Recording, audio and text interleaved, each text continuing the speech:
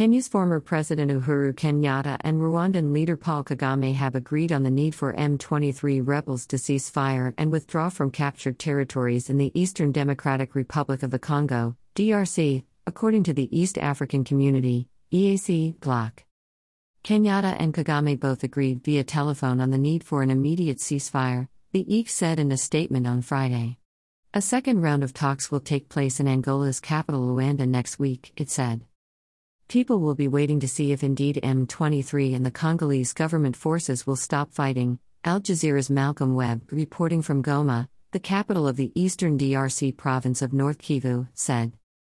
He added that Kenya's foreign ministry had also confirmed the phone call between the Rwandan president and Kenyatta, who has been mediating peace talks between DRC and rebel groups. They've been fighting even in the last 12 hours or so. There have been reports of gunfire and bombs still going off, and if they will indeed withdraw from those territories ahead of those talks that are meant to start on Monday morning, Webb said. M23 fighters have made considerable gains in recent weeks, advancing towards Goma as fighting with government forces intensifies. Formed in 2012, the M23 rebels seized vast swathes of territory the same year and briefly overran Goma before they were chased out by Congolese and United Nations forces into Uganda and Rwanda the following year.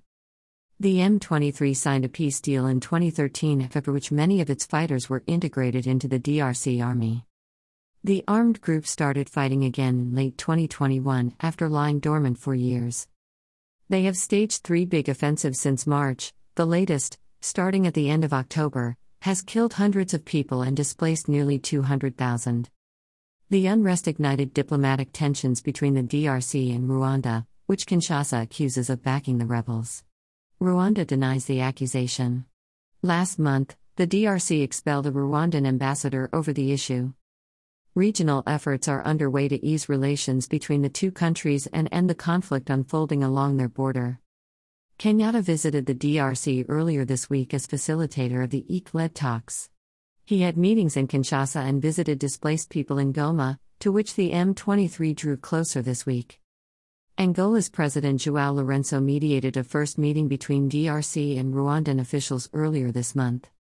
It is encouraging to see Paul Kagame recognize that he can influence the M23, Congolese President Félix Tshisekedi's deputy spokesperson told Reuters. We will see what happens on the ground, she added. Rwanda's government spokesperson did not immediately respond to a request for comment. This content was originally published here.